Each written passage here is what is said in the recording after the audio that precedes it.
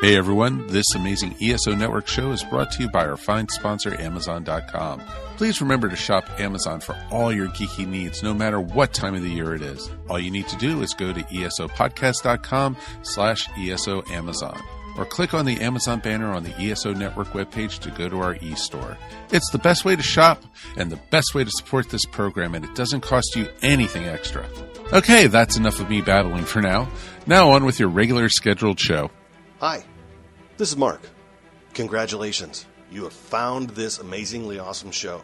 Chances are you're listening to it right now on whether it's iTunes or Stitcher Radio or some other mobile app that allows you to stream this amazingly awesome show to your ear holes. And I can't stress how awesomely amazing this show really is. But did you know that you can also catch the latest episode of this show on the Tangibound Network? That's right. Go check out tangiboundnetwork.com. You can look them up, and you can listen to it right there. It's even mobile-friendly. What more could you ask for? Which means you can pull it up on your iPhone or your Android, even your Windows phone. Yeah, who has one of those? But still, point remains, you can do it. You can do it. Check it out, tangiboundnetwork.com. Listen to this show, the latest episode, every time. Check it out. I'm Chris Farrell from the official GonnaGeek.com podcast, a proud member of the Gonna Geek Network, just like the show you're listening to now. The opinions expressed are those of each individual. Check out all the other geeky podcasts over at GonnaGeekNetwork.com and get ready, because geekiness begins in 3, 2, 1. On this week's episode, Josh, Pederson, and I are talking King Arthur, Legend of the Sword, as we share our thoughts on whether this will be crowned a box office champion or the clown jester. Hellboy is getting a new life on the big screen, and we speculate if this new direction for this latest comic book adaptation is truly a good move. And we deliberate over the future of Bioware and their most famous game series as we discuss the fallout from Mass Effect Andromeda.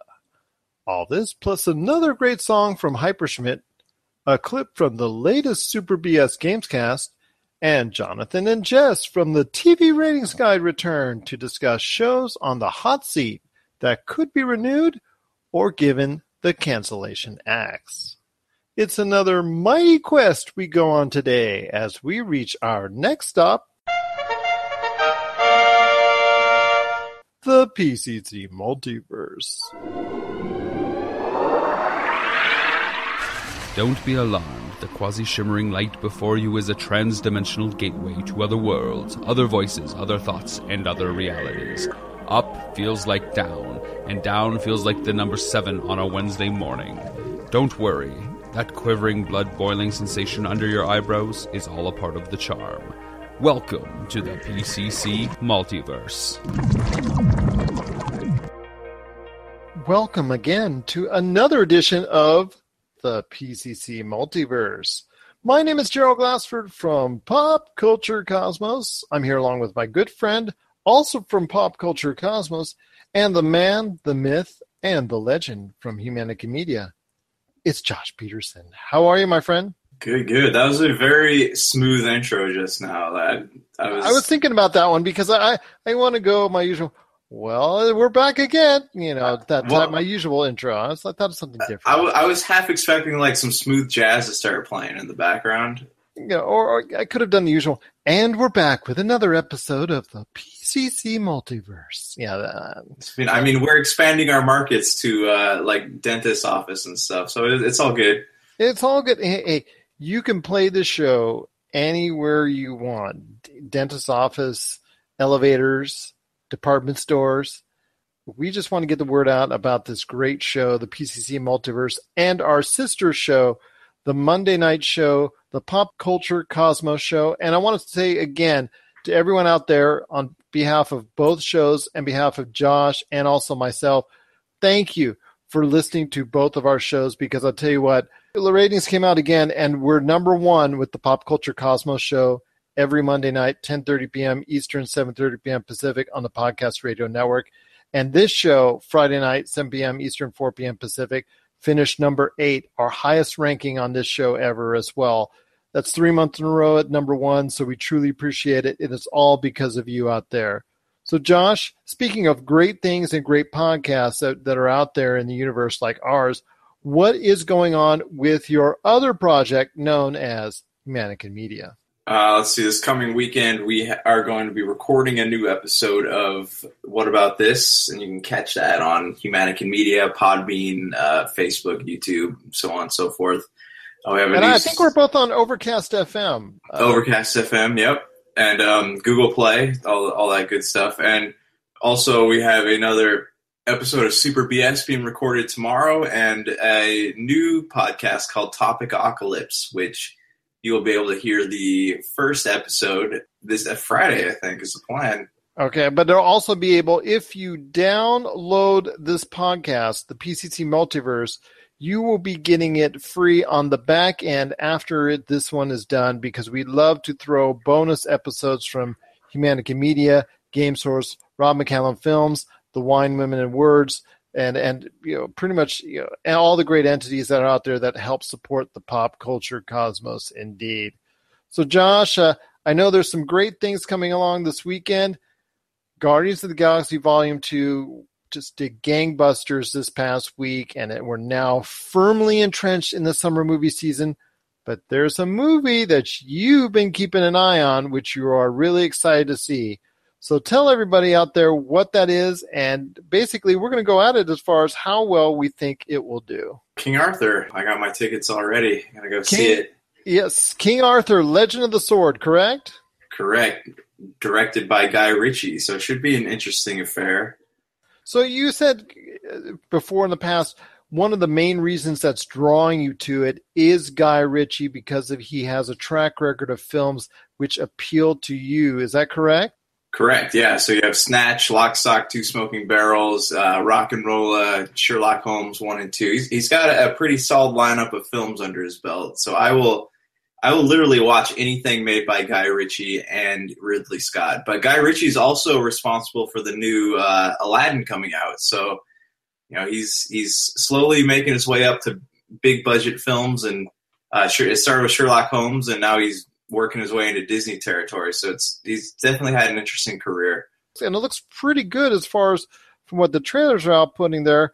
But, as my daughter pointed out, Rotten Tomatoes doesn't really have the highest of thoughts in regards to what King Arthur, Legend of the Sword is doing right now. They're at a 24% right there on Rotten Tomatoes. So I ask you, critical things aside, do you think that's going to weigh heavily on the weekend box office for King Arthur, or do you think ultimately it'll go beyond that and be a big hit for Guy Ritchie? We've talked about this before. My opinion of Rotten Tomatoes is very low. So they severely cripple movie numbers, and I don't think that this is the thing, since it's coming out the weekend right after Guardians of the Galaxy and right before Pirates of the Caribbean. I don't think it's going to do so well. I think it'll make money, but it's not going to be like anything stellar. I don't think that it's going to be a bomb, though, like whatever they're saying Kong Skull Island was. I think it'll do better than that. Well, Kong Skull Island actually wasn't a bomb by any stretch of the imagination. I think it's done fairly good for what it was expected out of it. Mind you, it didn't reach that upper echelon of $800 million worldwide, I don't think. I know it's not going to win the weekend, and nor should anyone out there ask it to. Because still, even with a 50 to 60% drop, you're still looking at least 60, maybe $70 million as far as a weekend for Guardians of the Galaxy. And it's with an A cinema score as it's trending right now. If you also want to see a review, we've got a review up on our site, popculturecosmos.wordpress.com, for Guardians of the Galaxy. But if it does anywhere near it, let's say 30, 40, 50 million, there you go. There's something, at least that's a good start off right there, correct? Yeah. See, this is the thing that gets me about it. They haven't done a very good job of marketing this film. Yeah, if I weren't tracking it or following it and been excited about when it comes out, I wouldn't have known that it was coming out this weekend just because I haven't seen a lot of posters and trailers. No, and I haven't seen the commercials really hit hard until the past 48 hours, to be quite honest with you as well. And I also wanted to make note that Kong Skull Island, almost $600 million worldwide, even though it's cost almost $200 million to make. So that's pretty good for a long-term prospects. It usually takes 3 times the production budget to really see a profitability for a movie. So it's right in that range, and with home video and whatnot could really do nicely. So we'll see what happens with Kong Skull Island. But back to King Arthur, Legend of the Sword, I really think that it could surprise. It just needs to do well internationally. If it can do anything strong internationally, I think the prospects for it long-term are really good. Here in the States, I think it's like either way, where it falls as far as really something that didn't work, like Wordcraft, or will it go something a little bit higher and make actually a decent chunk of change. So definitely some thoughts indeed. But close out with your final thoughts, how excited you are to see King Arthur, The Legend of the Sword. It's weird because it's actually like one of the few movies that's come out this year that I've been, I don't want to say excited, because I was excited to see Guardians, I'm excited to see Pirates, I'm excited to see Spider-Man and all those movies, but like this is the first movie that I've been genuinely interested in, like I think it's more from like a filmmaker standpoint, because I do admire Guy Ritchie a great deal.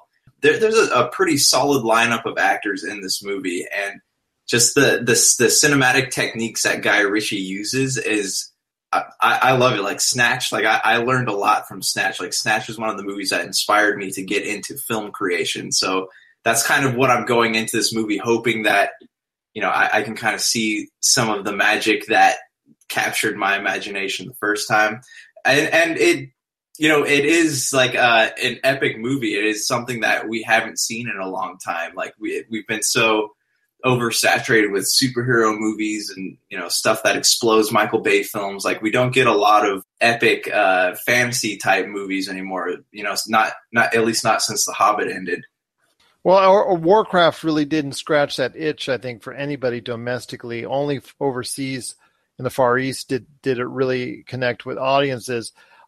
The production budget was estimated at about $175 million. So that's, to give you an idea, Kong Skull Island was just only a few $1 million more. So that's a really big budget film. And obviously Guy Ritchie was given the resources to actually go out and make a big budget film. But like you, with the lack of advertising that I saw domestically here in the U.S., as far as internet and also television, and also film-wise, I didn't see anything in the theaters much as well in regards to trailers, even though they must have been out there, but the way they were distributed or attached to which films, maybe that was probably the issue as far as maybe it didn't get attached to films that I actually saw. I really want to see more as far as the push to really get this thing going out there. Whether or not it's going to be a good film or a bad film that will connect with audiences remains to be seen. What are your thoughts on King Arthur, Legend of the Sword? Let us know your thoughts, popculturecosmos@yahoo.com. Also as well, Pop Culture Cosmos, GameSource, and Humannequin Media on Facebook and Twitter as well. Well, we got a great show lined up for you today. We got our friends back from the TV Ratings Guide and TVRatingsGuide.com. We're back for a nice conversation on shows that are on the cut line from being canceled to possibly being renewed. But I also want to make sure and let everybody know we taped that interview earlier this week. So there is some updated information if you want to check out on their Facebook page, TV Ratings Guide, or their page directly, TVRatingsGuide.com. Some of the shows mentioned in our interview have already been decided upon, and I won't want to tell you right now what the fate is, whether or not they've got the axe or they were given a blessing for another year. But I'll let you check that out, TVRatingsGuide.com or TV Ratings Guide on Facebook and Twitter. Great sites to go to. They're great people. That's Johnathan and Jess coming up here right after the break, and also right after a song once again from Chad with Hyperschmitt. Josh, can you tell us a little bit more about your good friend Chad and his awesome group, Hyperschmitt? Yeah, Chad's a local musician from this area, Orange County, and he was the former lead singer of City of Lions, a band that toured on the Warped Tour, and several other venues for bands like that. and Hyperschmitt is his solo project. So, he's churning out music a little bit at a time. I think he's working towards getting that first full-length record out, but he's just been releasing songs a little bit as it goes. He's an indie music producer, so everything you hear, he's making himself, writing himself. So without further ado, enjoy. Absolutely. This is Forsaken by Hyperschmitt, and this is the PCC Multiverse.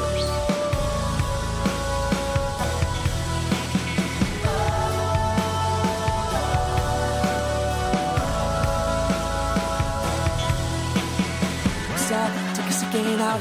Do you really want to make me stronger? I'm living without a doubt. I can wait another minute longer. Do you know what you were talking about? Because I think you couldn't get much stronger. I'm living without a doubt. Now all your followers begin to wonder.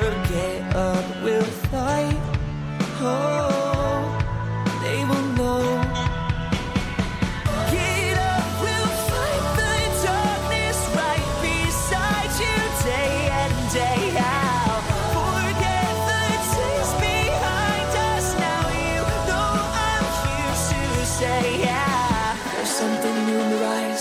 See the way it makes you nervous. I can see that look in your eye. Now you know that I found my purpose. Now I've got this fire inside my head, was stuck in the clouds of thunder. All the traps defined by the light.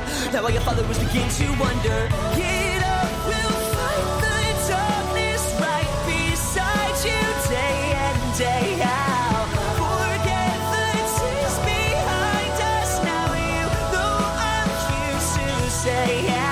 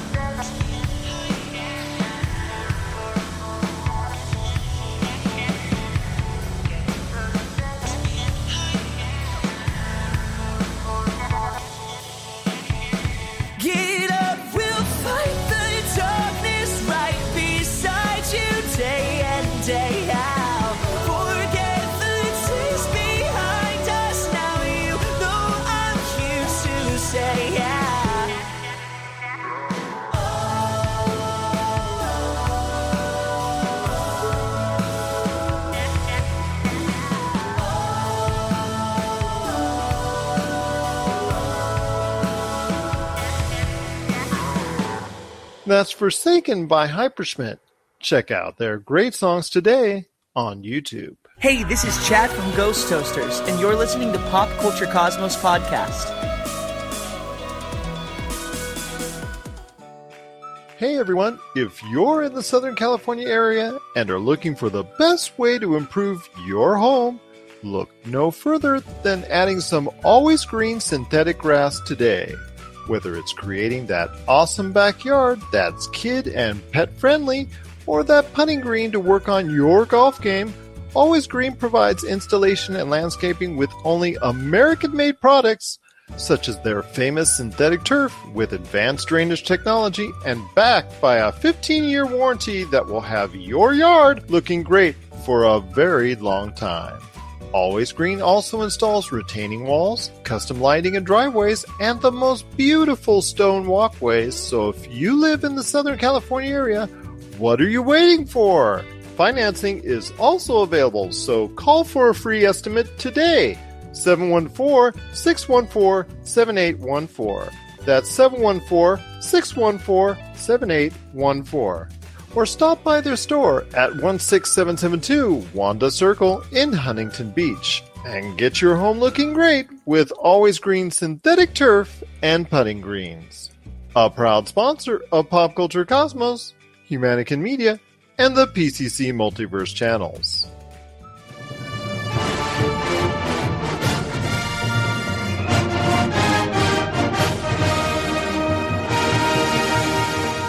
I'm Drew Leiter. And I'm Cleus Jacobs. We're here to tell you about our podcast, The Earth Station, DCU. Join us every week as we discuss the DC Universe. We talk everything DC, including comics, television, the cinematic universe, and so much more. We look forward to bringing you some great reviews and discussions. And don't forget, read more comics.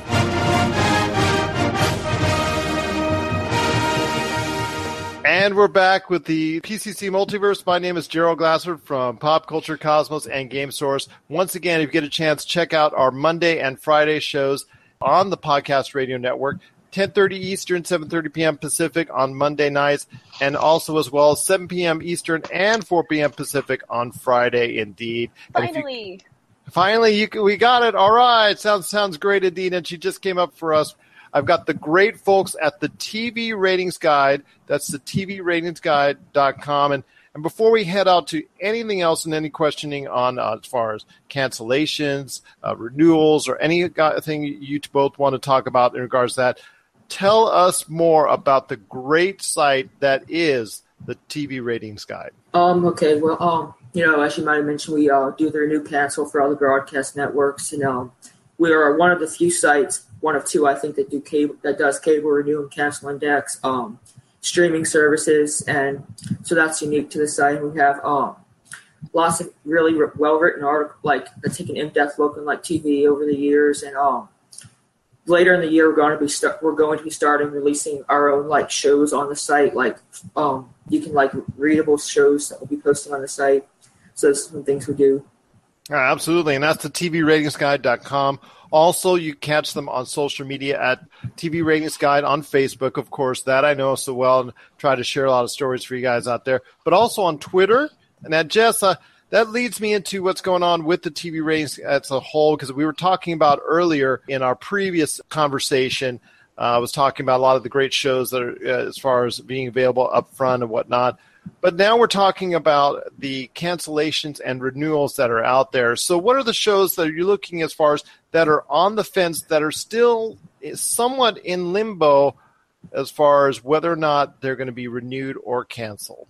Elementary, for sure. I knew you were going to say that one. Well, it has a big syndication deal with WGN, and we don't know whether it's going to be renewed with the syndication deal intact, because I heard it makes quite a bit. million. Yeah, once a show reaches so many episodes, was the magic ticket 80 or 100? For CBS, it's 100, but for other channels, it's 88 episodes. On the CW, it's 70 to 80. Okay. For low-rated shows. Okay, but yeah, once you get that deal, like you said, WGN has really done well with the elementary reruns and whatnot.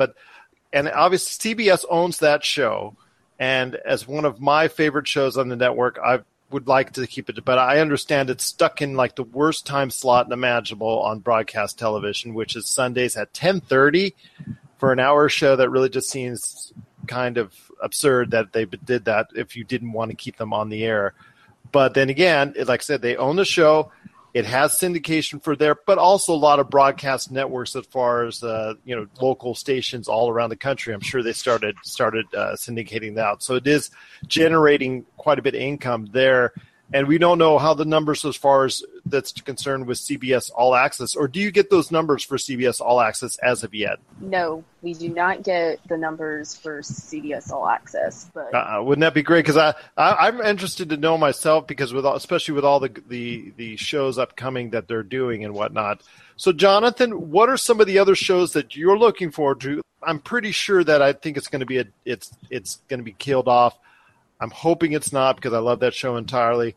But what are your thoughts as far as some shows that are really on the fence between that renewal and cancellation window right there? I think one of the big ones is another CBS show, Two Broke Girls. That's really on the fence. I think that's probably, on the fence the most with Elementary, I think, on network this season. Now, why was Two Broke Girls really on the fence? They've never been able to produce numbers like they have in the past. Was it because they don't have as strong of a lead-in, and it's more reliant on the show actually itself? Or what are some of the factors with Two Broke Girls being in such peril? Well, it's rating better than almost all of CBS's other comedies. Like in the Monday night lineup, it's the second highest rated comedy and everything. But CBS doesn't own it, so they don't make money off of it. And it's at the end of its 6th season, so contracts are up, and it just might not be worth it for them. And they already have a lot of comedies renewed for next season. So yeah, that's really the reasons it's not. It's aired like a few different time slots this season, so it's kind of just shuffled around a lot. Fair enough. And then, but they're also in syndication as well, as far as their shows. But obviously, if CBS is not garnering an income from it, then I can understand why that they would want to pull the trigger on that real quickly. Jess, what are some of the other shows maybe on the NBC, ABC, Fox, CW that you're looking at as far as walking that tightrope in where you're not 100% sure either way? Because if everybody out there, if you want to take a look at their index, and they've got a great index on where your favorite shows are at as far as whether they're going to be renewed or canceled at the TVRatingsGuide.com. But what are some of the other shows that you're looking at that may be teetering on that very, very dangerous tightrope? Well, we have the originals and iZombie. And iZombie's in its 3rd season, but their seasons are really short. And the originals will have 79 episodes at the end of the season. And typically on the CW, in recent history, you see shows getting canceled after 70 to 80 episodes after 4 seasons. But obviously the 100 must have taken away that rule because it's really short. So now the 2 shows, I'm not 100% sure that they're getting renewed or canceled, is those 2 shows. Fair enough, indeed. Johnathan, there are shows that have been canceled that I know raised an eye from everybody as far as being very surprised at that the show is actually given the axe. So what shows surprised you already that were given the axe that you thought may actually have some more life in them? Well, this season, I wouldn't really say that there were really any yet because nothing has been canceled yet, except for obvious shows, like Emerald City, and CBS has pulled a few shows, and that wasn't really anything surprising. But I do think there were a few surprising shows last year at the ABC with Castle, Nashville. Those were surprising, but I think we'll be getting some surprises this week. So. Were you surprised at Bones being finally put to bed? Because that was always on the fence as far as its long-term health. I mean, I wasn't really that surprised because, the ratings had been dwindling for a while, and it was kind of like it was just, on the cutting board, and you knew it would be ending soon, and it got to have a final farewell season, so it wasn't that surprising. Jess, I want to talk about some of the shows that you're surprised they got a renewal for next year. What are some of the shows that you're surprised that got a renewal for next year on any one of the networks that are out there that really stick out to you?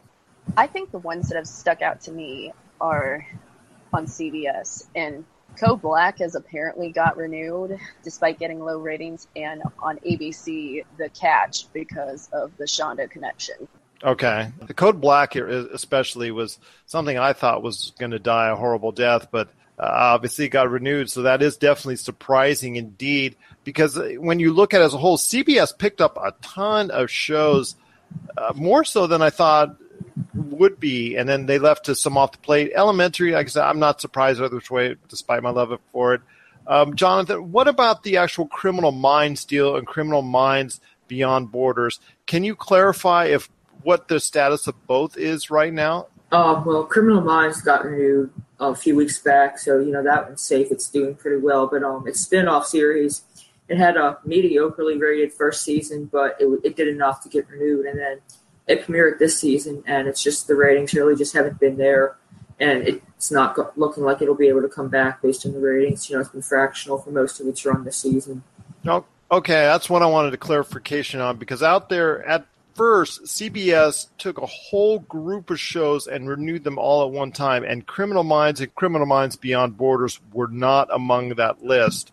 So you're saying Criminal Minds, the show, actually did get picked up for next season. Is that correct? Yes, it did. Okay. It was after the mass renewal, but it did.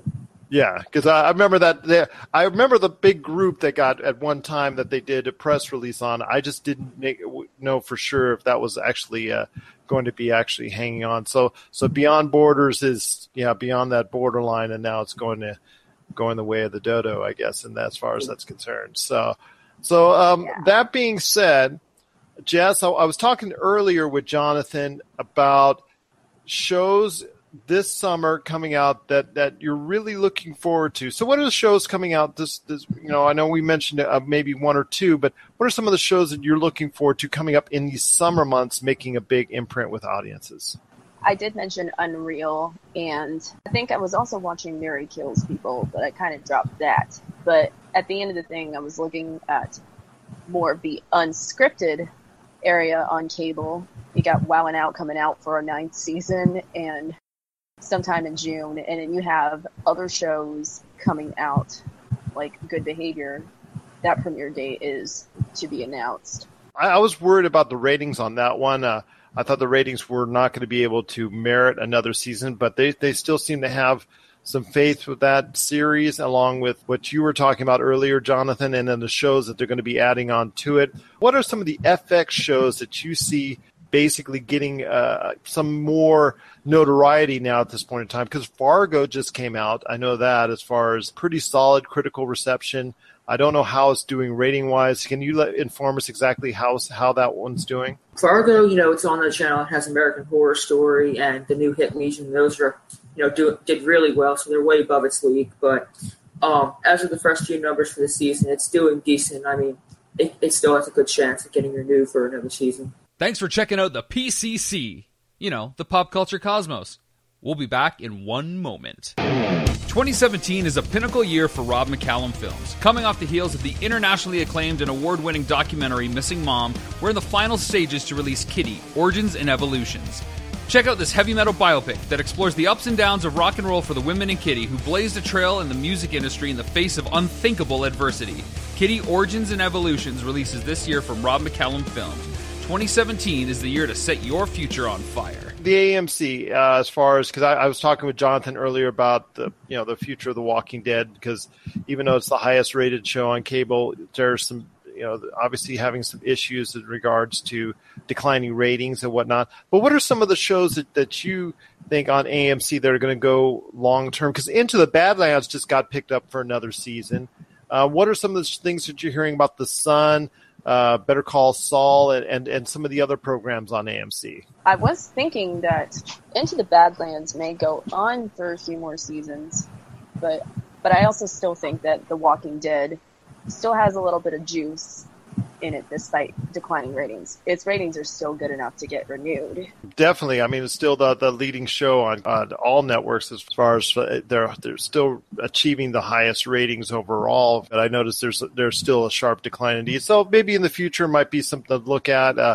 I know, Johnathan, when it comes to The Walking Dead and people are so high on The Walking Dead, Fear the Walking Dead is still a show that has never quite measured up to the initial success and prolonged success of its Big Brother series. So what are your thoughts going into Fear the Walking Dead as it opens up for another season? Do you think it's actually going to be able to survive? Well, as you mentioned, it's never been as high as what rated as its parent series, but, it's still done pretty decently. Like, I believe last season it had gotten ratings in the low ones, which is still better than, a lot of shows airing on broadcast network.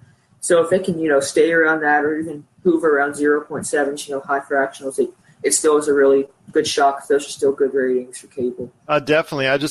As far as the cost ratio, I know if it does go below 1, I think that might be a little bit of concern because the fact this show does cost quite a bit because of its different locations and whatnot, especially when they go and they branch off between the main characters. One's going here and there, whatnot. I know it can be quite pricey, but because they have a budget similar to what The Walking Dead does, but doesn't really have the same numbers indeed. I'm going to go on close off the last part of the conversation here with one question I want to ask both of you, and that's basically, Jess, I'll start off with you. What do you see as far as maybe the show that people need to really get into that they can binge watch over the summer that maybe was missed by audiences initially during the fall or maybe spring campaign? What's the one show you need them to binge watch during this summer season? Because shows are not going to be as plentiful out there and people will have a chance to catch up. Crazy Ex-Girlfriend. The Critical Darling. Okay, crazy ex-girlfriend indeed. Thank goodness I don't have any out there, but that's definitely a nice thing to as far as it's concerned. We're going to have to go ahead and binge watch on that, of course, because I know you're such a big CW fan out there. That's what I was telling Johnathan. I was like, I know she likes the CW. I know she likes the CW. So, and I know we were talking about iZombie not being maybe able to be long term, but I know the CW actually has a lot of great shows indeed that people should keep an eye on. But definitely looking for Crazy Ex-Girlfriend to binge on indeed. Johnathan, if there was one show you had to tell people you've got to target and you've got to binge watch so that you can get prepped for the season upcoming, what show would that be? Definitely Good Behavior on TNT. It didn't rate that well for its first season. It was lucky to get renewed for a second. That was just a really good show, and people need to binge it, in my opinion. Seen a couple episodes. I actually kind of liked it, but I saw the ratings on it getting 0.3s, 0.2s, and 0.3s, if I remember correctly. It was mainly 0.2s. I think it premiered to 0.3, and now I think it went back up of that. Exactly, and I know there were other shows like The Last Ship and also as well The Librarians, which were garnering higher numbers, slightly higher numbers indeed, that were retained. So Good Behavior getting retained was a kind of a surprise, but definitely, like I said, it's definitely a show that people need to binge on and catch up on because it's definitely worth watching. So one last time, where can people go to find all the great stuff that's going out there? Because I'll tell you what, 1 million plus views on your site, and congratulations to both of you and everyone out there that works on the TVRatingsGuides.com, because it's just a great honor indeed to go over that plateau. But tell us exactly what have you guys got working on? What do you guys do as far as you guys do so many reviews and whatnot? But what does the TVRatingsGuide.com mean to everybody out there as far as a place to go on the internet? Johnathan, I'll start with you. I think it's just like a really different rating site. Like, there's a whole bunch of rating sites, but, they really just stick to, ratings and an occasional new cancel and different article. But, we do the ratings and we do so much more than that, reviews, really great articles. And I think we're just a really great site with lots of different features. Jess, one last thing. What do people need to know about it? Why is it a must-visit site for everything TV ratings? We have off topics.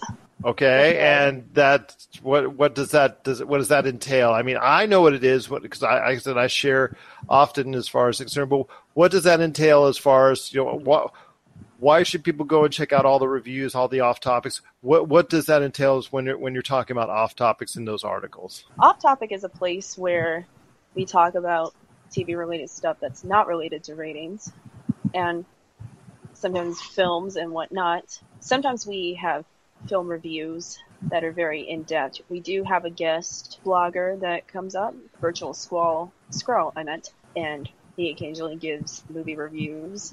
Okay, and what else about the TVRatingsGuide.com makes it a can't-miss site for everybody out there on the internet? Besides the off-topic, we do have a renew cancel site. I do the CW renew cancel watch, and as right now, the originals in iZombie are down to the wire, and it's really hard. Indeed. They do have your renew cancel index, something that people need to keep a focus on constantly because the ratings are always in flux as far as TV ratings are concerned. And there's no better way to cover it than checking out the TVRatingsGuide.com website. That's TVRatingsGuide.com. Or also check out their amazing Facebook and Twitter pages at TVRatingsGuide.com. We here at Pop Culture Cosmos try to share, some of the stories that are going down from their awesome site and their awesome writing, and we just truly appreciate them anytime they want to stop by on the show. It's just truly amazing that they take the time indeed to share that wealth of knowledge that they have in regards to everything going on within the TV spectrum. Johnathan, Jess, it's been a great pleasure having you on both our Monday and Friday shows. I appreciate you checking in with both those shows. It's really just a pleasure as always. And before the fall season hits, you guys are going to come back on, right? I mean, I definitely think that's the plan. I mean, I think we even discussed doing another one pretty soon. So Sweet, because I'll definitely have a list of, what about this show? What about this show? What about this show? You're probably going to get tired of me, probably saying so much. But I'm looking forward to the Inhumans already coming to ABC, but that's just the Marvel buff in me. But Jess and also Johnathan, thank you so much for being part of the PCC Multiverse. Thank you. Oh, no worries indeed. We're just glad to have you aboard and checking out everything on the Pop Culture Cosmos show on our Monday show and also the PCC Multiverse on our Friday show as well. Hi, this is Josh from Ghost Toasters, and you're listening to the Pop Culture Cosmos.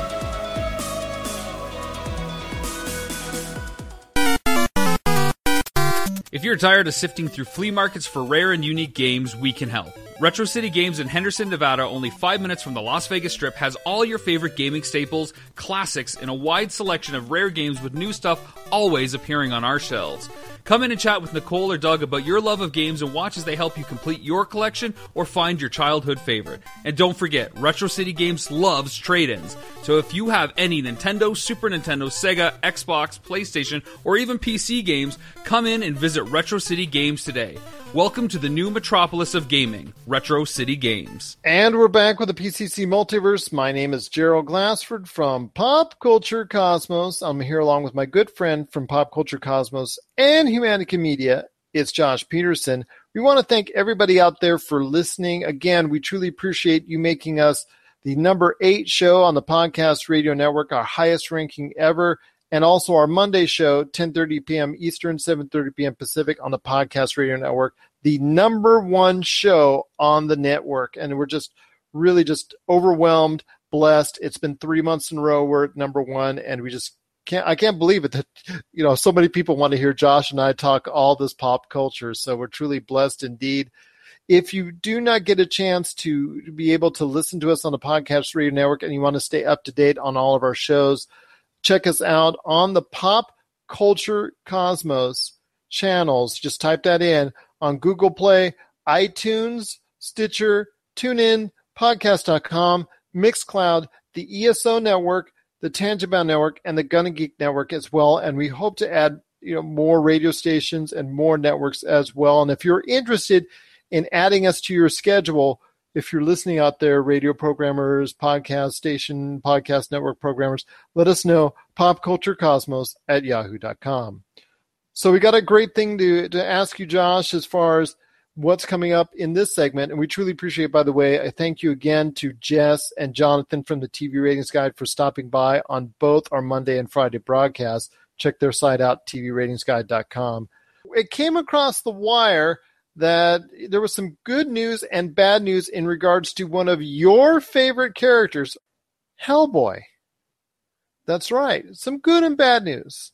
So I'll let you share both the good and bad news in regards to Hellboy is concerned, while I answer Plasma Z, who's being so gracious to line up some music for us for next week's show. Yeah, they're remaking Hellboy with, what's the guy's name from Stranger Things? David Harbour. So he played Chief Hopper in Stranger Things, but they are Guillermo del Toro's Hellboy trilogy is officially dead. So, and there was that thing going around Instagram and not Instagram, but Twitter and whatnot about how he's going to talk to Ron Perlman, talk to Mike Mignola about Mike Mignola's the actual writer, creator of Hellboy, about how he was going to get that third Hellboy movie going. And now it seems that because this is so soon after that, this is the reason why we're not going to be seeing an end to Guillermo's Hellboy trilogy.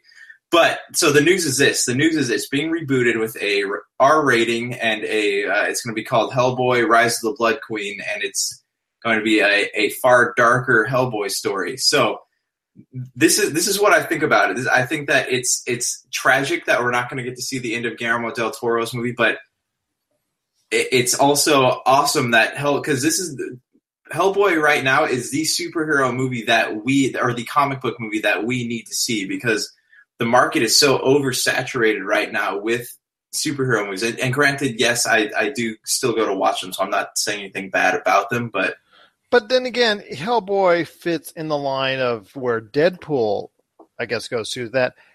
I don't want to say anti-hero, but he's an anti-hero, don't you think? Yeah, but he doesn't I don't. Yeah, he's kind of he's an anti-hero. He's destined to do evil things, but he rebels against that evil nature, and that's why I think this is a comic book movie that actually has some story. It's not going to rely on explosions and cool. Yeah, it needs like cool special effects, but it's not going to rely on explosions and introducing new characters into different things for different movies. It's got rich backstory. It's got great characters. It's got that internal conflict of good versus evil. He's destined to destroy the earth, but he wants to save it. And I'm really excited about it because I loved Guillermo del Toro's 2 Hellboy movies, but I think that this is, it's going in a direction that is kind of coincides more with the comic books than the first 2 movies.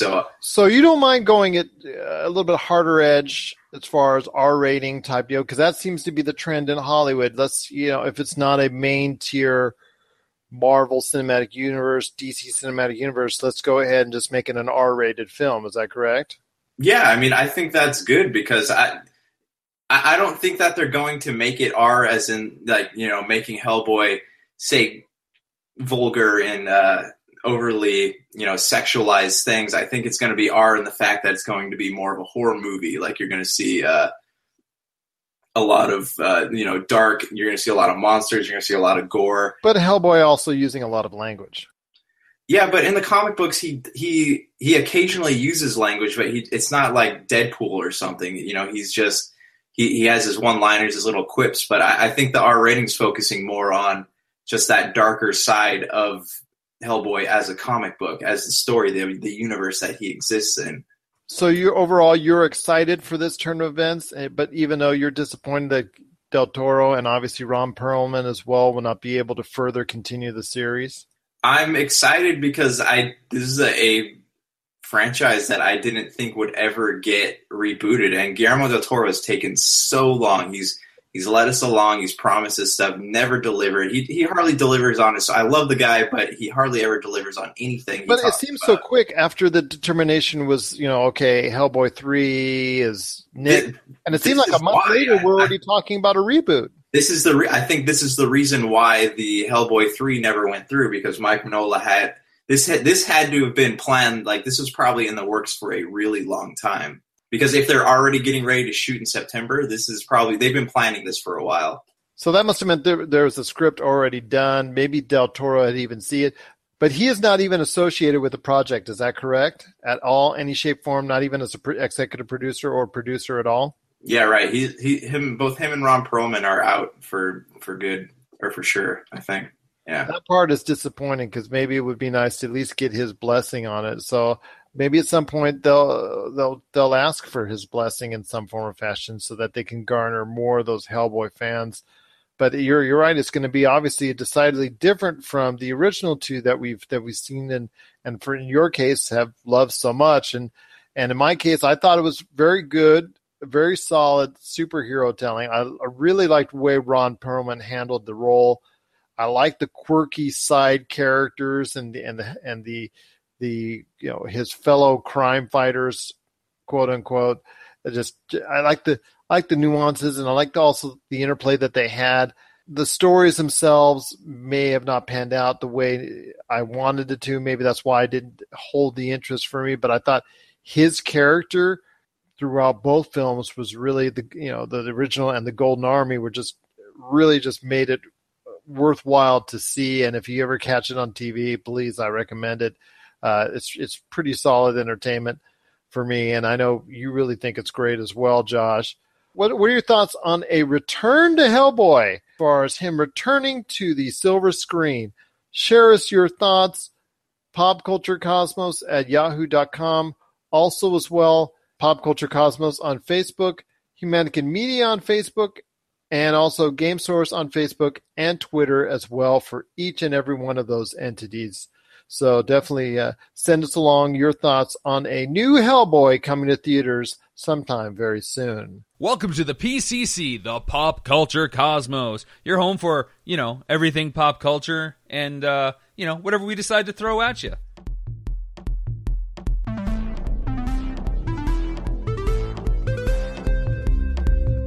And now we have a clip from the latest Super BS Gamescast.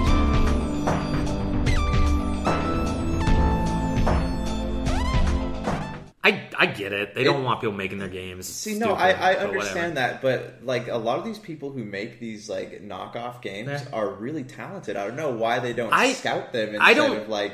Yeah, well, maybe they do. Nintendo wouldn't do it because their heads are inside their butts. Yeah, so it's so like their buttholes, and they can't see out their buttholes. It right up there. Like there's a whole internet thing about this Metroid remake that everyone would want to play. Like, why don't we make it? Yeah, right. And they're like, nah. We've got this game called Splatoon, and it'll satisfy all our Metroid fans. Donna, what's the internet? No, it is really dumb. They're going to do that constantly. The main thing I don't get is why these makers keep making this. Why don't they make their own games? They're like really, really talented, and I get that they love the properties. Well, I mean, but at the end of the day, can these people just make those games for themselves and play them? Yeah, they can. I mean, that's what they do. This is the thing, though, about this goes back to what we were always talking about with Nintendo. Like, people, yes, they could make their own games, but unless it has, like, a Nintendo, people won't even really care about it unless it has, like, some sort of popular name brand attached to it. That's the Super BS Gamescast, available now on all Humannequin Media outlets.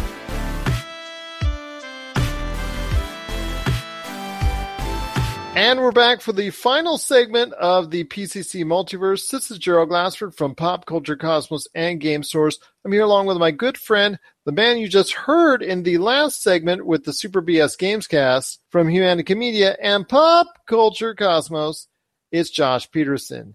And Josh, we're going to talk about Bioware.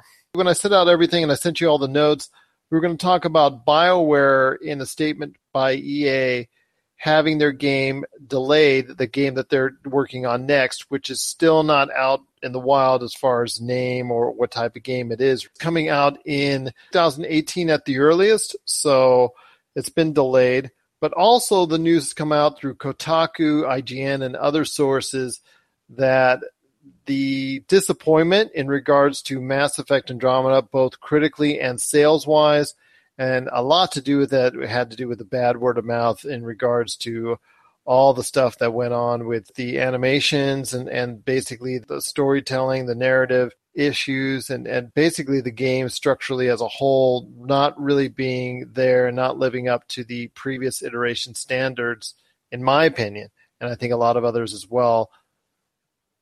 Well, EA is kind of wavering on the Mass Effect saga right now, and it looks like from all appearances that BioWare Montreal is now becoming a support studio, and that the Mass Effect series has been put for all intents and purposes outside of some DLC and some touch-ups on the actual game itself. The series as a whole has been put on hiatus.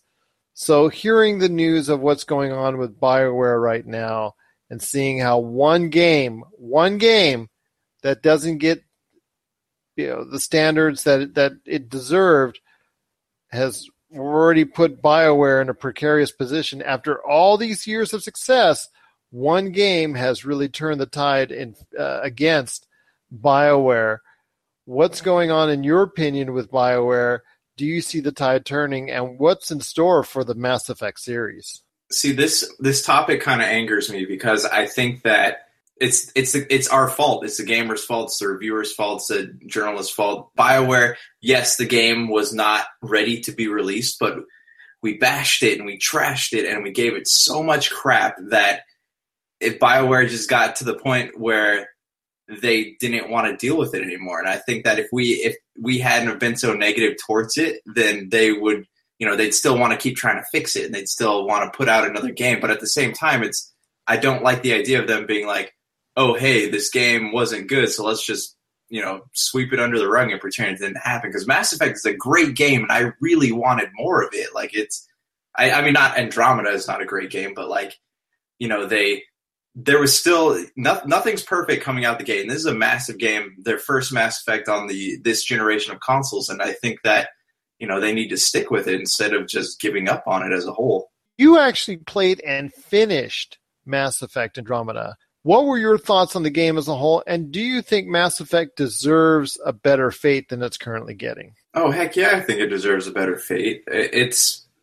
I honestly, to me, like it was no worse than Mass Effect 3 was, like as far as like disappointments go. Yeah, the facial animations and there are a few things as far as social issues that they didn't handle too delicately, but you make mistakes and you learn and you move on. But they're just moving on completely. They're taking this game and they're just not making any more, allegedly. Allegedly, or at the very earliest, you won't see it until the 2020s, which is a shame because I think they should really get on the horn and get to it and actually sit right down and make a good Mass Effect game and turn it out as quick as possible to get the bad taste in their mouths.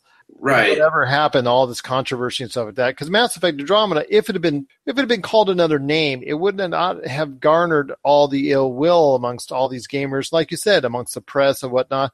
It would have sold maybe nicely, comparative to what was expected, and maybe there'd be a nice future for it, even with all the issues.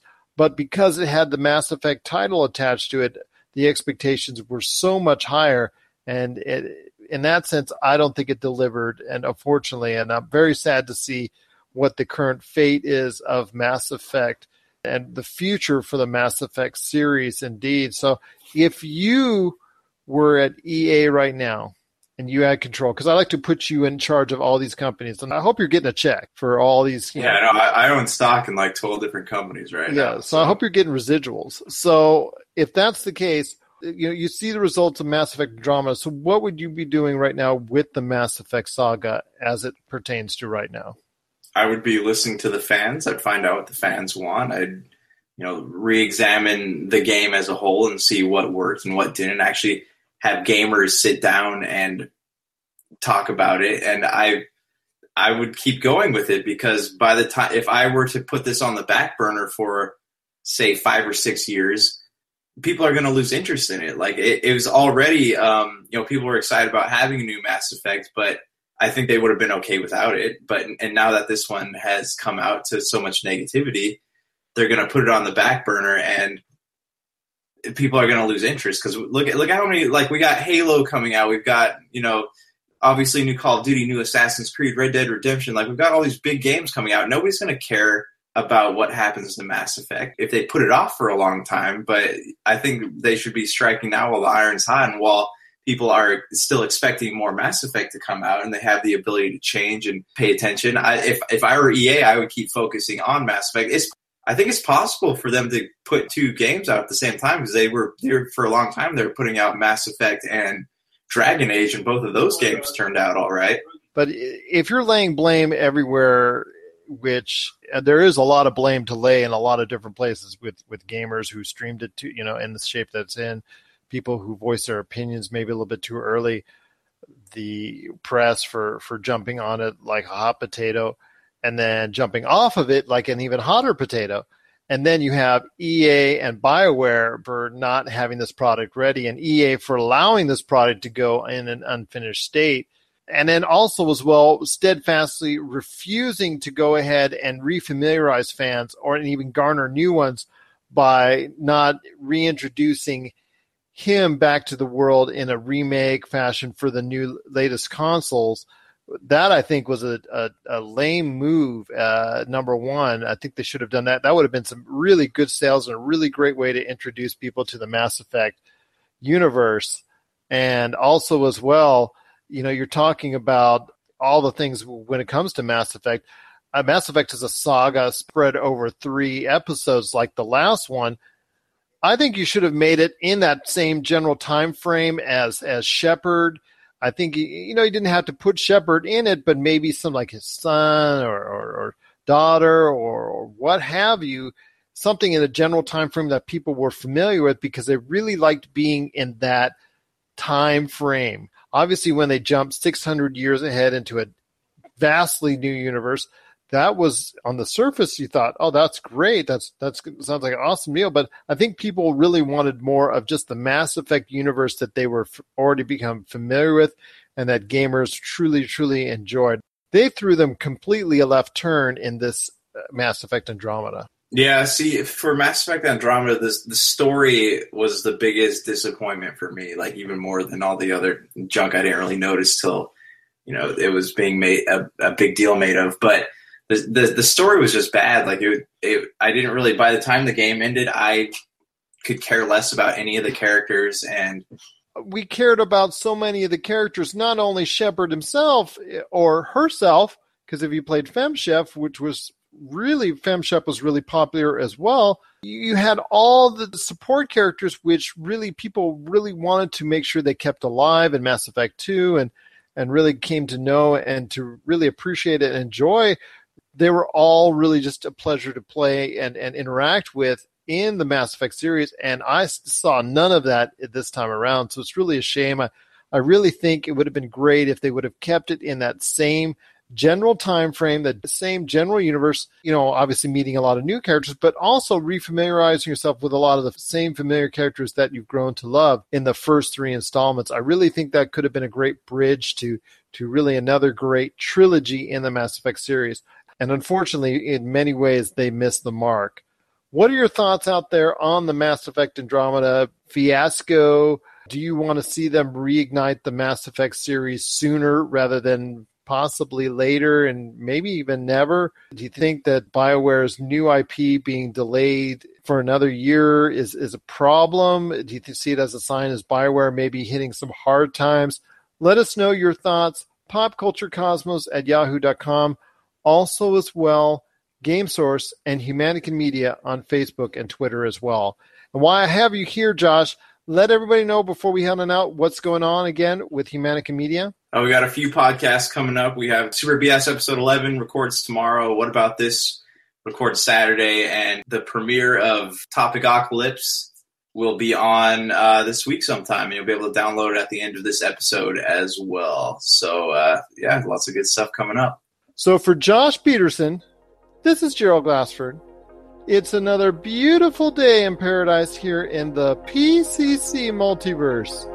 We thank you for listening, and here's hoping you have yourself a great day. This has been a broadcast of the ESO Network, your station for all things geek, classic, current, and beyond. Be part of the crew at ESONetwork.com. Tangent Bound Network. Let your voice be heard. TangentBoundNetwork.com. Thanks so much for downloading the Pop Culture Cosmos as a special treat. We're adding a bonus episode, which starts right now. So sit back and relax as you enjoy more awesome goodness from the Pop Culture Cosmos family, and stay tuned as more great podcasts are on the way. Thanks again for listening to us here at the Pop Culture Cosmos.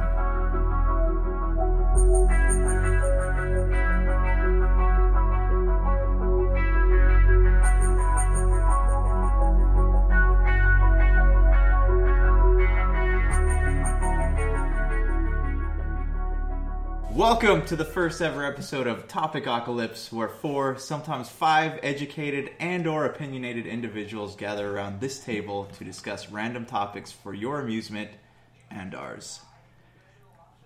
I'm joined here by Eddie, Kelly, and Daniel.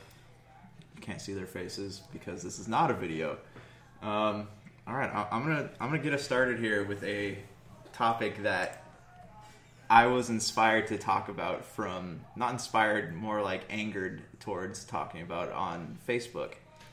So I want to talk about animal cruelty, and more specifically, people posting animal cruelty videos on Facebook.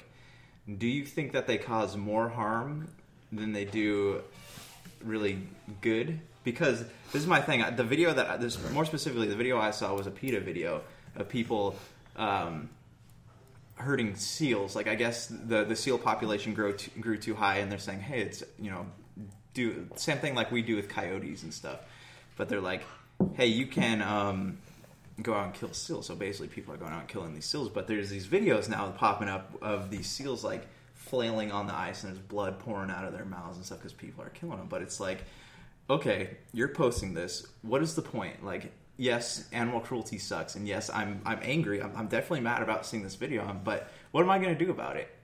Am I going to fly to Alaska to personally stop this? I don't have the funds. And what are you doing about this personally? If you're going to post something, you tell me what you're doing to stop it. So I think a lot of it depends on who's coming up with the videos that you're watching. Of course, PETA, I mean, they have an agenda. They're oriented towards driving you to hate anything that hurts an animal, period. I think I watched a video a few months ago, and I think it was pulled. It was about fishing with your children, about how you shouldn't do it because it's horrible on the ecosystem and it hurts the fish, and you shouldn't introduce your son or daughter to anything fishing because it's terrible. So I think it really depends on who's coming out with that video. PETA, again, that's their goal, is to get you to donate to them, to get you to help them fight against animal cruelty. But I don't think necessarily it's a bad thing. As PETA, they do go overboard sometimes, as the perfect example I just gave you. But I think there's so much news that's given to us on a daily basis. There's so much in our Facebook feeds and our news feeds from other social media that I guess sometimes it's good to be reminded of that. Probably in not such a graphic way on some of them. But yeah, I think there's just so much information out there, and sometimes it is nice to see a video pop back up and kind of remind us, hey, this is what's going on in the world. Like, my thing is, like, this brings me back to, like, online activism in general. Like, you have all these people, like, I can sit behind a keyboard all day and I can point, I can post videos, I can say, like, hey, that's wrong, that's racist, this is racist, that's, homophobic, or whatever you want to call it.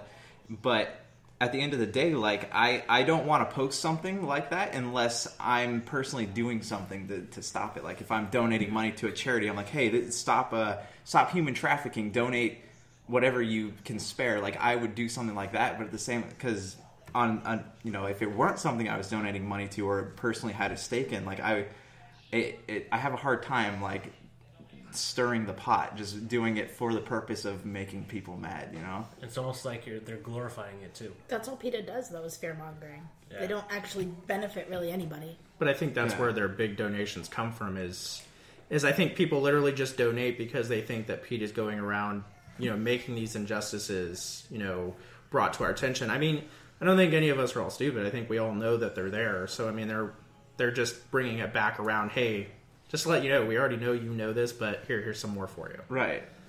So it's just, I mean, I saw that video, and, like, I keep seeing more because I have friends who subscribe to PETA and they keep posting videos. But it's I just wanted to lay that out there and see what you guys thought of that issue. I think it depends on the organization. Yeah, I think it really does. I mean, I think PETA's mostly they try to scare people. They want, like, they go against wool here in America, where they're saying that, our farmers are hurting their sheep. But if anybody wants the sheep to do fine, it's probably the person whose well-being relies on getting money for what they're doing. Yeah. Well, you also look at today's sheep. I mean, most of them aren't. They're engineered to grow wool at that rate. They're bioengineered that way. That's the way we've set them up. So if we don't, obviously harvest the wool off of them, then it overgrows and they just wind up suffocating, or they can't move and they can't feed themselves. So, but anyways, I don't think it's just about PETA, though. I think there's obviously other organizations that are out there that are doing this. But I think it's just going to continue on, and I don't think it'll ever change. Yeah, and there's nothing wrong with raising attention to an issue, but, like, if you're just, like, a lot of people, especially when it comes to, like, social media, they'll post things just for reactions. Well, especially, it doesn't matter what it is. It could be about religion. It could be about animals. It doesn't matter. I think people, and a big thing is, I don't think people do research on it. I think they say, oh my gosh, look at PETA or whoever named, huge amount of followers. Oh, they posted this on their Facebook. Well, I'm not going to research it myself. I'm just going to share it and throw it right on my Facebook, and there I go. I've done my duty for the day. I've raised awareness. We are a society of spontaneous knowledge. Anytime something pops up on the internet or newsfeed or it's trending, people are going to be like, yes, I know everything about this. And they will just plaster your newsfeed with. All of a sudden, they've developed this belief in something they don't know anything about. Oh, no, not at all. The funny thing, I have a friend I went to private school with, and it was a Christian school. We were raised Christian. And he subscribes to this webpage that's purely about selling clothes. But they come up with the awfulest memes about crap that doesn't even make sense. They're like, oh, and God said this. And I asked him one time because he kept posting it, and one of our high school ministers were on there, and he's always, you know, tagging him in it. Hey, what do you think about this? What proof is there for this? You know, and it got to the point where I asked him, like, you know, none of the stuff that they're actually posting, they're just memes. They're not true. They're just trying to get you to buy a T-shirt. But that's our mentality now. That you see a meme, they're pushing something at like an agenda on you, but they want you to buy something. But we see memes, and it's a perfect example. We see memes, and they're automatically true. Even though they're totally never meant to be true at all. There are, like, times when people are having arguments online, and instead of, like, responding rationally to it, they'll pop a meme up there. Mm-hmm. And they won't even...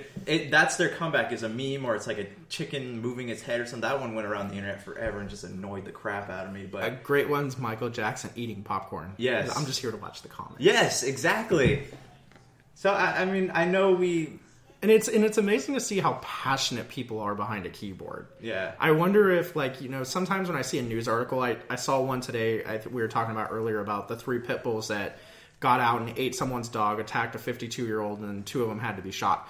It was amazing, the people that were getting on, and I'll open a news article just solely to read the comments about what some of these people will just get on there and say. And you sit there and it's like, the first things out of there was, this lady put a picture of her pit bull, and she's like, oh, see, my pit bull's nice. It's just in how you know, an owner is. And then the next article under that was somebody posted about pit bulls are the worst breed you can get. So it's amazing to watch people go back and forth and think they're right on a social media standpoint. Because in real life, I don't think a lot of us would sit there and argue a point with that in public. Yeah. I think we'd just kind of be like, okay, cool, yeah, I understand that. Whereas behind a keyboard, we become so much more... And the craziest thing is we could research this. You could see a meme... In 2 seconds, you can get on Google or you can get on whatever search engine and start looking for all these references. It's not like you have to go to a library to look for anything. Right. But people won't take the time to do that. They are literally sitting behind some of the best technology that has ever existed, and they will not do research. It's what they believe. It's what they feel, and they'll defend that to the T. So emotional over it. We literally have the world in the palm of our hand. Most people carry a computer in their pocket stronger than we used to put a man on the moon. Yeah, exactly. And so we're just not using this stuff because we're too lazy. Like this is like, I have nothing like, obviously we like podcasting, but it's gotten to the point where people don't want to read news. They would rather listen to it or watch a video quick. Like that's why a lot of these like IGN or Polygon, they make these videos that show quick snippets of what happened in the news that day, so people just watch, then get an entire day's worth of news in less than a minute. Oh, Snapchat. I mean, you could pull up any news station you want, CNN, rifle through. People don't even read the articles; they just watch the Snapchats and up. Or just the headlines, even. Exactly. Yeah. You see the headline. Okay, I know what happened today. No. Yeah. Like, we had a guy at work today. He was one of our customers. And he was getting into the whole, you know, big politic thing, like, oh, you know, Comey this, and I can't believe he did, you know, Trump would do this. And I'm like, well, why did he get fired? Well, because Trump didn't like him. I'm like, well, what was the specific reason? I'm curious. He had no idea. His mindset was, oh, I saw this small clip. He thought, you know, what his thoughts were, those were what were important. Those were facts in his eyes. And he just went on. I could care less either way. I was just curious why. Yeah. I could care less about politics. Republicans, Democrats, they're all the same to me. I mean, you get a lot of that on both sides too. Like you have, for one side, for Democrats or the left, liberal, or whatever you want to call it, it's anytime something is deemed as possibly being racist, then there's just this whole storm of people with pitchforks ready to burn your house and set your sheep on fire. And then you have, on the right side, you have anytime there's like, you know, back when Obama was in office, they were like, you know, this is going to endanger your right to bear arms. And then it's just a whole, you know, storm on that side too. It's just, but we don't actually research like what's going on. Like what is the fine print on these little headlines that keep popping up. We're just going to post it to piss people off. That's what it is. It's clickbait, and it's... Yeah. I don't think people actually click to read news articles in their news feed on Facebook. I think people see the news article, they read the headline, and move on. Yep. I think and the brief summary they'll have on there. Mm-hmm. Yeah. And then it's all day, it's festering, and it's like, can you believe so-and-so did this? Well, why did they do it? No, that doesn't matter. They did it. Yeah. Yeah. And more often than not, I think most people are uneducated on that too. They probably didn't even see the headline. So that's like me coming to you. Oh, did you hear about this? I saw this in the news. Your assumption is I watched the whole news, watch the whole news segment. Right. I have these facts for you. Instead, I'm just going to BS you and tell you what actual my thoughts are, and that's not even. I think that's where we've come as a news society. Is a lot of these news anchors is what they believe. It's not necessarily it's a developing story, but all that's saying is oh no, we're just tossing it out there. There's really no such thing as unbiased news. Like you can't. No. The moment that you say, it's like when people say, "Hey, I don't see color." The moment that you say, "I don't see color," you're recognizing that there is color. You're like, the moment you're saying, "Hey, I'm unbiased about this," you're recognizing your own bias towards it. Yeah, that's why I watch CNN, I'll watch Fox News, I'll watch MSNBC. I'll watch a bunch of different news article or news outlets. So you get all, and I'll just take the center of that all and say, okay, this is where these are the facts that they're all stating. So that's the facts, not opinions. Yeah. Or you just and it sucks. You have to do that. It really does. Or you just watch BBC because they hate all Americans. Yeah, so you get the real news. Yeah, truth. It's getting to that point where I watch V for Vendetta and you see like state-run television. Yeah, and it's like. Eventually, with the way that fake news keeps going around, quote unquote, it's going to come a time where, somebody's going to step in and, you know what, we need state-controlled TV. That way we know for a fact you're getting the real news. Jeez, can you imagine when that, like... Well, look at after the election. One of the reasons that Hillary, lost, one of the popular theories of many is because of fake news. Yeah. So Facebook came out, what was it, Zuckerberg, and he was like, we're gonna tackle fake news. Well, how do you tackle it? I mean, they have a hard enough time monitoring their streams for Facebook Live. I mean, look at all people are killing people on Facebook Live. Yeah. People are killing and people. Worried about people fake are news. I'm sorry. People are raping people, and they can't control that. But they're going to control fake news. I just don't. It goes back to like it's all an agenda. PETA has their agenda. Greenpeace has their agenda. It's who's pitching their agenda that day, and you see on Facebook. I had to anything PETA. I don't even. The last video I watched, there was the fishing video where it's you're a horrible person for taking your son fishing and showing him how to fish. And then another one was, car makers using leather. It's terrible. Okay, well... Most of it's synthetic leather. Most of it's the vegan leather that they're talking about. Anyway, very few car companies, I mean, Lamborghini and so on and so forth, they actually use, skin. It's because you're paying for it. But you're paying for it. You're talking about such a small market. It's not like people are going out and buying, multi-million-dollar Lambos left and right. So you're not? No, I'm not. No, just the one. Get on my level, man. Yeah. In the garage. How does the other half live? My bad. Jeez, come on, 1%. Yeah. 99%. So yeah, I think social media, as far as overdoing it, yeah, I think big time. But again, it's from the news articles. I mean. But I was curious to say, though, and I think the reason every news organization does this is they keep reminding us because, again, I think because we forget.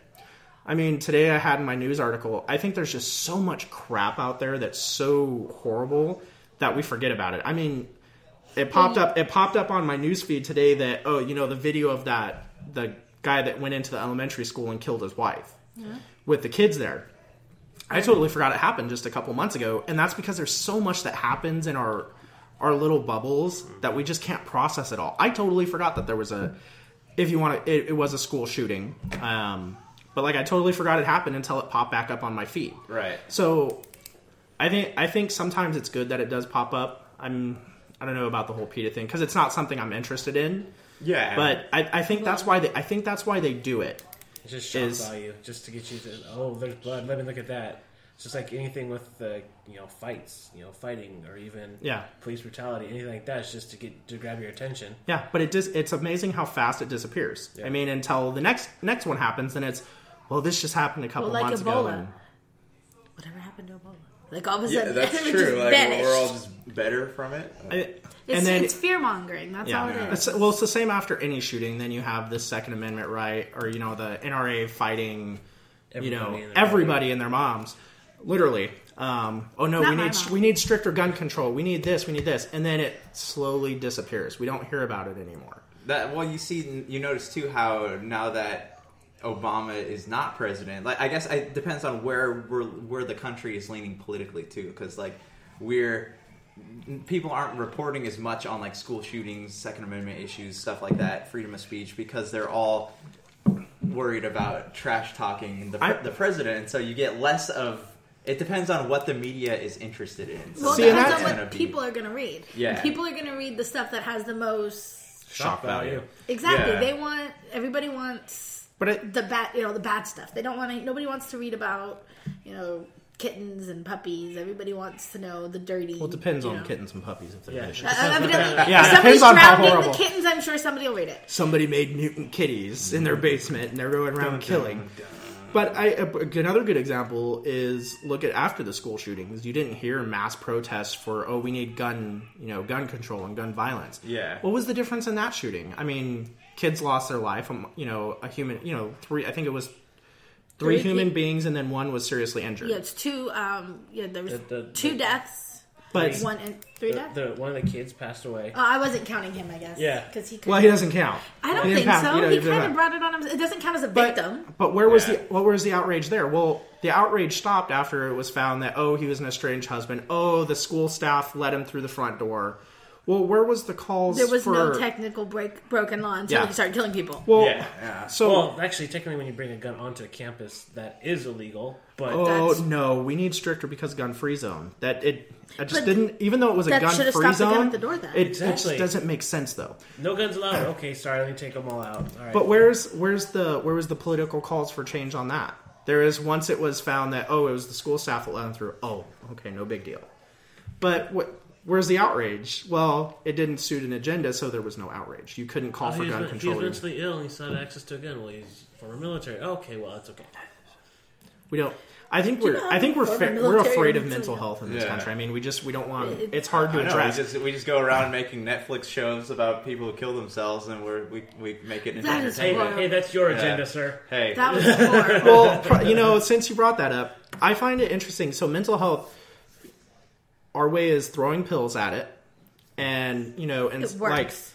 San Francisco, they had all these parents whose kids had jumped off of a bridge, the Golden Gate Bridge, and it wasn't hey, I wish there was help for my son. I wish there was a hospital that he could have went to seek help and gotten better.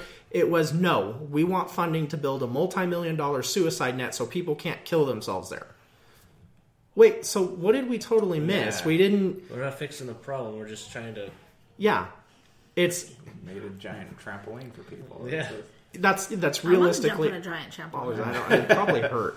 But that's our thing with mental health. That's that was the call to change. And I mean, social media. Where was social media's upright about it? Like, oh my God, in fact, the only thing I hear on social media is how great the 13 Reasons Why was. That's a horrible thing, by the way. It totally it's absolutely awful, and nobody should actually who really is thinking about something like that should ever watch it. So it's awful. I brought that up at work, and one of my coworkers was really she was like, no, it was a good show. Being somebody that went through that, I think it's totally relatable.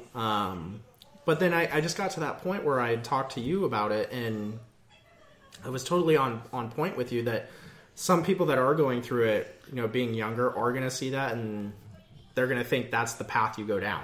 Yeah. I haven't seen it. I've just heard about it. That's the easiest, fastest way. It's I think I was telling you this yesterday. After Kurt Cobain died, they did a study, and it showed that more teenagers were seeking therapy over suicidal thoughts than ever before. Like, there's a spike because it was being thrown out into the news as the media was completely oversaturated with it, and no one had ever talked to them about these issues before. So that you're making this show, and it's basically targeted to teenagers, saying hey, we're doing this to raise suicide awareness. No, you're not. You're doing this to entertain people. Like, you're turning a serious mental health issue into a show basically to entertain, to make money. The guy that wrote the book, he based it off someone else's alleged experiences. Like, he had never experienced this himself. So when I was in high school, I was severely depressed. I made the rounds through therapy. I tried the medications, but at the end of the day,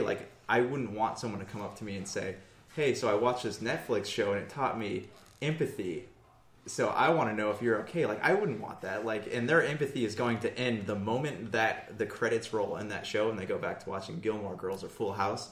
They're going to completely forget about what they watch. So it's like... But the people who aren't going to forget about it are the kids that are struggling with experience that. Who are watching this. But that's our way of dealing with mental health. Well, let's make a satire out of it. Yeah, and what of the people who identify with Hannah Baker, like with what she's doing, what she went through? They're going to be like, oh, well, the inevitable conclusion here is I need to kill myself. So it's like nothing's going to. It's not going to fix itself. I can't fix it, so I'm going to end it now. It's super dangerous mentality. Well, and that goes back. That goes back to social media. I mean, a lot of dealing with mental health is on social media. Is finding a group you can relate with and so on and so forth. But then you find nasty bits of social media too, and it's almost as bad as being.